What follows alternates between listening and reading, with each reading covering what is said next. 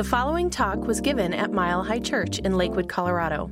Please visit our website at milehighchurch.org. All right, our topic today is a forgotten key for dynamic growth. So a guy was out shopping in the mall and he collapsed. And so the clerks rushed over to him and called 911, and the paramedics came and they stabilized him and got him to the hospital, and he had open heart surgery, a triple bypass surgery. And so he woke up under the care of some nuns in a Catholic hospital. And about a day later, he found himself in the presence of a rather stern-looking nun with a big clipboard full of papers. And she was very interested in how he was going to pay for the procedure he had just had. And so she asked him, "Do you have health insurance?" And he said, "No health insurance." He said, "Well, do you have money in the bank?" He said, "No money in the bank." And she got kind of irritated at him. She said, "Well, now, do you have a relative who could pay for this bill?" And he said, "Well, I've got a spinster sister, but she's a nun." Well, that particular nun got a little upset at that, and she says, "Nuns are not spinsters. Nuns are married to God." And the guy in the bed said, "Well, good, then send the bill to my brother-in-law." Thank you, Mike.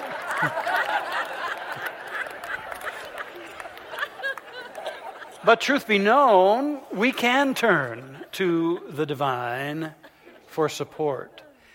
Hear this, there is more guidance, empowerment, more blessings available to you and me than we could ever imagine right now. And today I invite you to open to this, get grounded in this, so that you can experience firsthand the limitless love that is available to you and the boundless life that can unfold through you. You see, there is a power and a principle of growth throughout all of creation.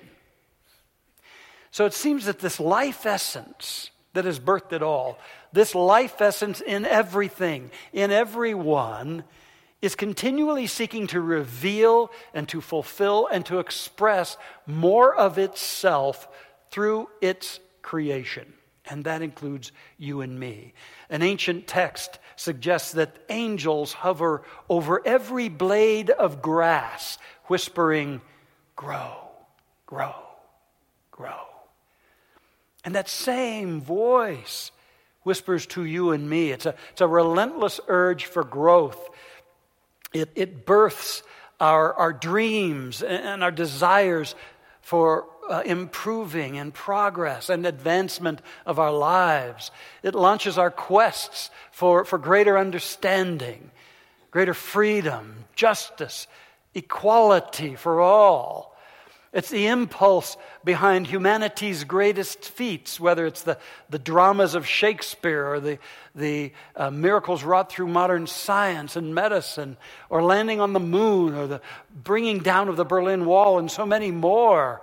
It's this energy that is afoot in this life that is constantly bringing more good into expression. It's the deep calling in you and me for transcendence and for growth.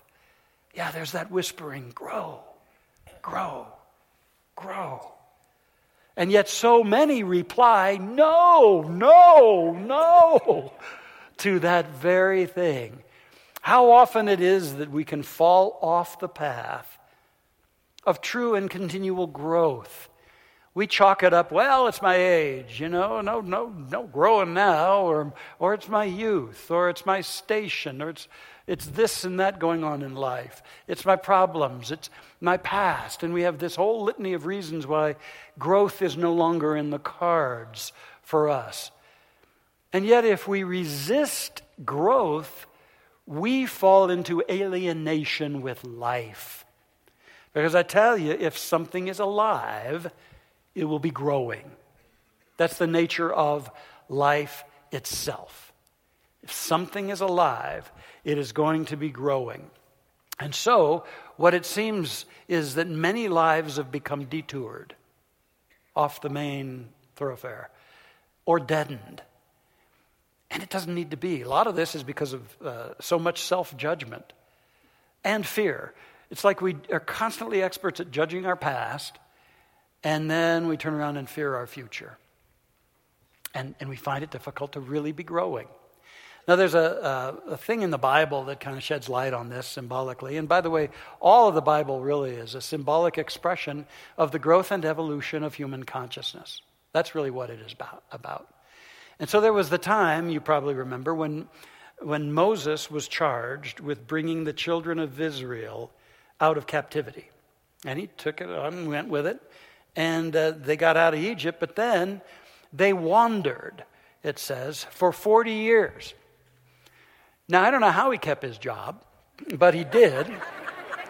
And they wandered for 40 years. And you know what? They were searching for the promised land. And actually they got close. They got to the land of Canaan, the promised land, but they wouldn't go in because they had heard that giants dwelt in Canaan. And no way they were going to go into a land full of giants. Well, Moses decided he was going to send Joshua and Caleb to check it out and to bring him a report. So they did. And they came back all jazzed. They were really fired up to go take Canaan. They said, let us go up at once and occupy it, for we are well able to overcome it. But you know what? They didn't. They still hung around paralyzed. Moses then passed, and Joshua took over leadership of the children of Israel. And the very first thing he did was proclaim to everybody, in 3 days we're going in. We're going into the promised land. And they did. Now again, there's such deep, rich symbolism in all this. And first of all, it's to understand the meaning of the biblical names. Joshua, as you'll see on the screen here in a moment, represents the I am. The God self, the true self of you and me. Not the egoic, fear-based self that embraces and lives under the cloud of limitation, but the I am, the spirit self, the true self of you and me. And Caleb represents faith and enthusiasm. So anytime we experience a true breakthrough, a true leap forward in our life, I believe it's because we finally got around to reclaiming those elements of Joshua and Caleb. We've gotten back to who we really are. And we've fired that up with a great healthy dose of faith and enthusiasm. And really what that dynamic combo does is it makes of each of us a spiritual warrior, fully capable of felling any of the giants in our life. But I want to pause here and ask you, what is the calling for you?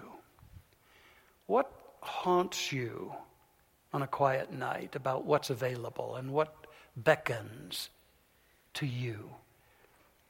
What's that promised land of greater life expression, greater fulfillment, greater discovery? What's that, perhaps that next chapter that you got to move into, but you don't know what it's going to look like and you don't know how you're going to do it. And yet deep within your heart, you know it's time. What calls you? And I tell you what, at the moment you get in touch with that, and I pray that you are or will get in touch with that, immediately a part of us suggests there's got to be a bunch of giants with there that are going to make, we can't go. They're a bunch of giants. A bunch of giant problems, giant unknowns, giant limitations, giant past, giant verdicts and broadcast agreements, giants. And we can just wander if we don't watch it. We can wander. And yet life calls us to so much more than that. It calls us to move forward in our growth. And so this brings me to the forgotten key that can align with that growth imperative, align with that Joshua and Caleb and every one of us. The forgotten key is the key of grace. Grace.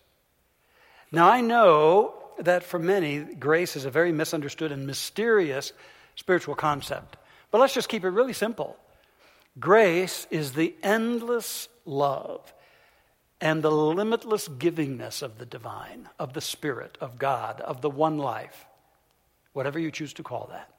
It is the endless love and the infinite givingness of that which is, for you, for me, for all. For all. And there are those who then would suggest, well, yeah, but I've come to believe that grace is rare, or you got to earn it, or somehow be worthy of it. And I say to that, which is a theological term, I say to that's fear-based theology. How could the divine ever seek to limit itself at the heart of all creation? How could it ever? It can't. And therefore its intent always has to be to further, to progress, to bless, to support its creation going forward. And so this grace that is the partner to growth, this grace is omnipresent. It is unlimited and it is freely given to all of us. See, I've come to understand that growth and grace are partners. You see, it's the growth impulse in you and me that brings us to the edge, that says it's not okay to stay in a comfort zone too long. Brings us to the edge. And it's grace that makes it safe to leap forward and test our wings. Because, see, this grace is the net beneath to catch us. It's the net of the divine givingness and the divine support for you and me. So you see, this growth is that divine impulse for progress. And the grace is the divine love that is always conspiring for our highest and best. Now hear me. There's a divine love in this universe, and you're one with it. It lives in you. And this divine love is always conspiring for your highest and best. Always. It's always seeking to bring forth more of your capabilities. It's like a wise parent who is helping a toddler learn to test its legs and catches it when it falls back and keeps bringing it forward and keeps balancing the child as the child begins to take those first steps and then celebrates the ability to walk in that child. It's like that. It's like that, bringing forth our greater capacities, always conspiring for our highest and our best. Can you get that? That excites me. A lot of folks have given up on their life or feel somewhat out of the flow of grace. And I'm here to tell you, you can't be. There's that which is conspiring for your highest and best, but it can't do it unless you cooperate with it. And we'll talk a little more about that in a few moments. Conspiring for your highest and your best. I know another thing that a lot of folks assume is that God or the divine is very attached to the outcomes in our life. Very invested in us having certain outcomes or avoiding certain outcomes. And I want to suggest to you that that too is inaccurate. That the divine is not that interested in the outcomes of our life. What the divine is passionate about is our becoming. That's the name of the game for the divine. In you and all around you. It's that you become. The will of the divine is not that you have certain experiences. The will of the divine is that you become that which you are designed and destined to become. Fully radiant, cosmic consciousness, spiritual beings, creating a heaven on earth wherever you go. And the divine is passionate for that and knows that all our experiences are leading us to that eventuality, and no one can screw it up. Eventually we will all achieve that enlightenment and even beyond. We will all achieve that. And so the universe conspires for our growth and our becoming and our highest good. There's a great vignette from the life of a wonderful, wonderful man who's passed over since. His name is Leo Biscaglia. Maybe you remember that he's the wonderful professor who taught the courses on love at USC, University of Southern California, and became renowned for it. And he wrote a book called Love. We had him here several times. And he's just a beautiful guy. And he talks about a time when he had just graduated. He was about 19. He graduated from high school, and he wanted to travel to Europe for a summer with his friends. And he'd saved up some money. And so his mom coached him that, Leo, you're going to have to really watch your money while you're over there. And Leo kind of pushed his mom away, as teens will do. So he went over there, and he started really just having a whale of a time, just having a great time, living it up, partying a little bit much perhaps, such that after just 30 days, after a month, he'd spent all his money. And he didn't know what he was going to do, and he was kind of getting panicked. So he sent his mom a telegram. It was short and cheap. And it simply said, "Mama, starving, Leo." And the next day he got a telegram back from Mama that said, "Leo, starve, Mama." And he writes that he was so upset, so frustrated and angry with his mom. And yet, after a while, he realized the wisdom of it, that he had to dig into his own resources, his connection with God. He had to reach for his own resources and develop those. And he says it was the time he really grew up and solidified his deep connection to God. He went to work there, and he had some wonderful serendipitous experiences, and he made it work rather than just calling on Mama. And in some respects, that's such a beautiful vignette for how the universe conspires to evolve us and grow us in our lives. You know, what it really calls us to is that moment when we are an unequivocal, clear, unmistakable yes to our growth. When you are an unmistakable, clear yes, the mechanics of grace immediately shift in and immediately go to work in your experience, attracting things to you, repelling other things, leading you, guiding you, blessing you in ways you can scarcely imagine. And yet all of that requires that we arrive at this definitive, unmistakable yes. I'm not talking about a yes if the plans are revealed to me. Yes if everybody's comfortable with my decision. Yes if things pan out as I expect them to. Yes if. No. Conditional yes doesn't do it. And we really got to get in touch with how we short-circuit the grace of the universe by having these very ambiguous yes statements in our life. Yes, I want to grow, as long as it meets my criteria and is convenient and comfortable. But you know what? Can you think of a time? I bet you can. When you did arrive at that kind of a yes. It's like nothing's going to stop it. This is a yes no matter what. It is a clear yes. It's a non-negotiable yes. It is unmistakable. I am a yes. And I tell you, if you've had those experiences in life, you know that things began to unfold for you. You were guided. Things happened. You brought into your life what you needed. You went forward. You were prospered. You were supplied because the universe could work through your yes. The universe doesn't work well through our ambiguity and self-sabotage. It can't. Will you arrive at that yes? Then you will know of a certainty of this grace I speak of today. It will flood into your life when you are a yes. And you stop playing those old games with yourself and become a clear yes for your growth. I remember, I've shared with you so many times of the transformation that went on for me in my very early 30s, especially as I opened my heart and had this incredible experience of the divine as a reality of love at the heart center, and how I was a radiance of love and my life was held in love. And it was transformative at the deepest of levels. And yet I hung out in that experience to kind of integrate it, still quite cautious of relationships, very, very cautious. In fact, paranoid, because I had messed up a bunch of them. And finally, though, as I hung out in this love, it was only congruent to let it express in a more deep and intimate way. And that's when I arrived at this yes. I'm ready to play at a higher level in relationships. And I'm ready for a deep, rich, powerful, long-term one. And no sooner had I done that than in the coming days, I would stand out on that patio right out there on the vote center, and I'd turn around, and there was Erica, right there. And her life had woven its way, and so had mine. And yet I know that my yes was the final key to that coming together. What's the yes it's time to declare for you? Because that's when your growth and grace lock in.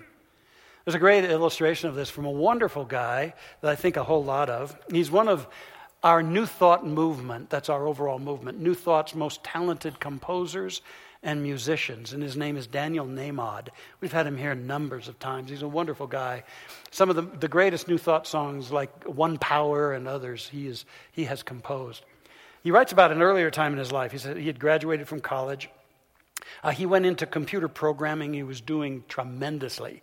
He had built a great career. He had a luxury condo, a 401k.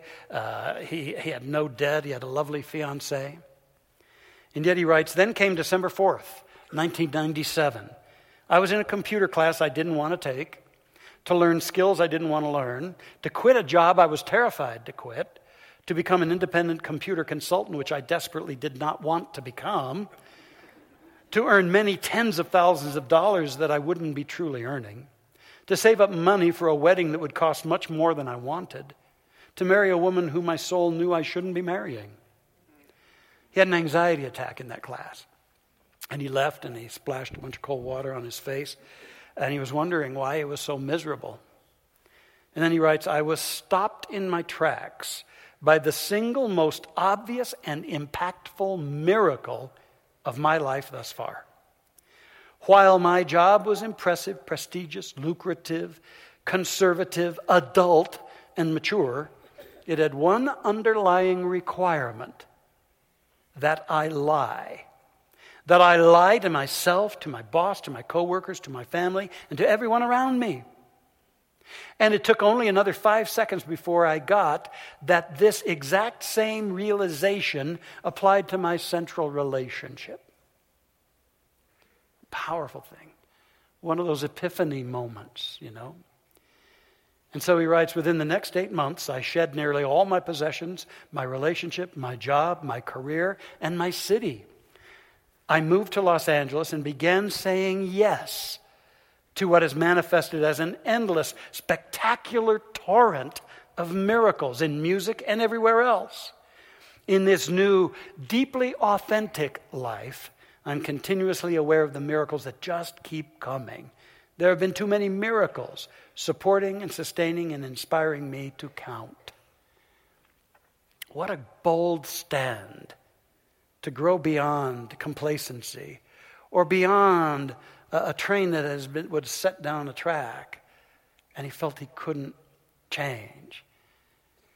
And the power of his yes that could allow him not only to move to a new path of growth, but to feel the grace of it all, like the wind under his wings. He goes on to write, one lesson I've learned about miracles is that you don't have to ask for them, pray for them, or beg for them. You only have to see them when they come. And they're always coming. Some of the earliest miracles in my musical career were financial miracles. Whenever I needed a certain amount of money to pay the bills, that amount of money would appear over and over and over again. You see, when you're in integrity with your authentic purpose of growth, and you're that yes, it's there. The supply is there. It's only when we're haphazard in our yes, we're conditional, or when we're off purpose that the universe is blocked from prospering us and supplying us. And he even talks about how the setbacks were a part of the miracles. One experience that few consider a miracle is the miracle of no. For instance, it may be, no, you can't sing there. No, you don't get that gig. No, you don't get the recording contract. No, you don't get the car. No, you don't get the girl. The miracle is that even the no's are conspiring for my highest and best. Indeed, I believe that everyone and everything is conspiring for my highest and best. So when you're committed to the growth you know is true and authentic for you, and you're that yes, even what looks like apparent setbacks or no's are a part of the unfolding of the grace as well. And you don't get too put off by that. You're not dependent on those things. You've got a deeper yes that overrides the surface no's, and you keep going. And so he concludes, in my daily life, I certainly feel occasional frustration, sadness, and discouragement. But by and large, in this consciousness that everything is grace, that everything is conspiring for my highest and best, that even the no is a miracle, I feel a profound fullness, a destiny, a sense of creativity, support, and love. And as I say in one of my songs, it's the power of the love in you and me. And at any moment, we all have the capacity to recognize the infinite supply and presence of all manner of miracles in our lives and to give thanks. Yes. Yes. All right, let's declare that. Yes. To growth, to our grace. How about we get really clear that the yes is first of all yielding, then it's embracing, and then it's soaring. Yeah, yes begins with yielding. It begins with yielding the structures of limitation that we have placed around our lives. It's yielding, it's releasing and letting go of the fear-based resistances, like trying to drive through life with your foot on the brake. It's releasing that. It's releasing the artificial goals that were never your soul's sincere desire. It's yielding all these structures for limitation in our lives. It's letting go of the excuses, letting go of the past, letting go of other people's verdicts or other people's advice. And it's moving forward according to a yes. But you got to let go of what can't go on this greater journey with you. It is yielding. And then it's embracing. Your yes is an embracing of the deeper impulse, of the higher calling, of the immense amount of love and power within you that wants to find a way to get out and to express in your life. And it's embracing the Joshua in you and the Caleb in you. It's to realize what a magnificent being you are. You are spiritually magnificent. You're designed that way.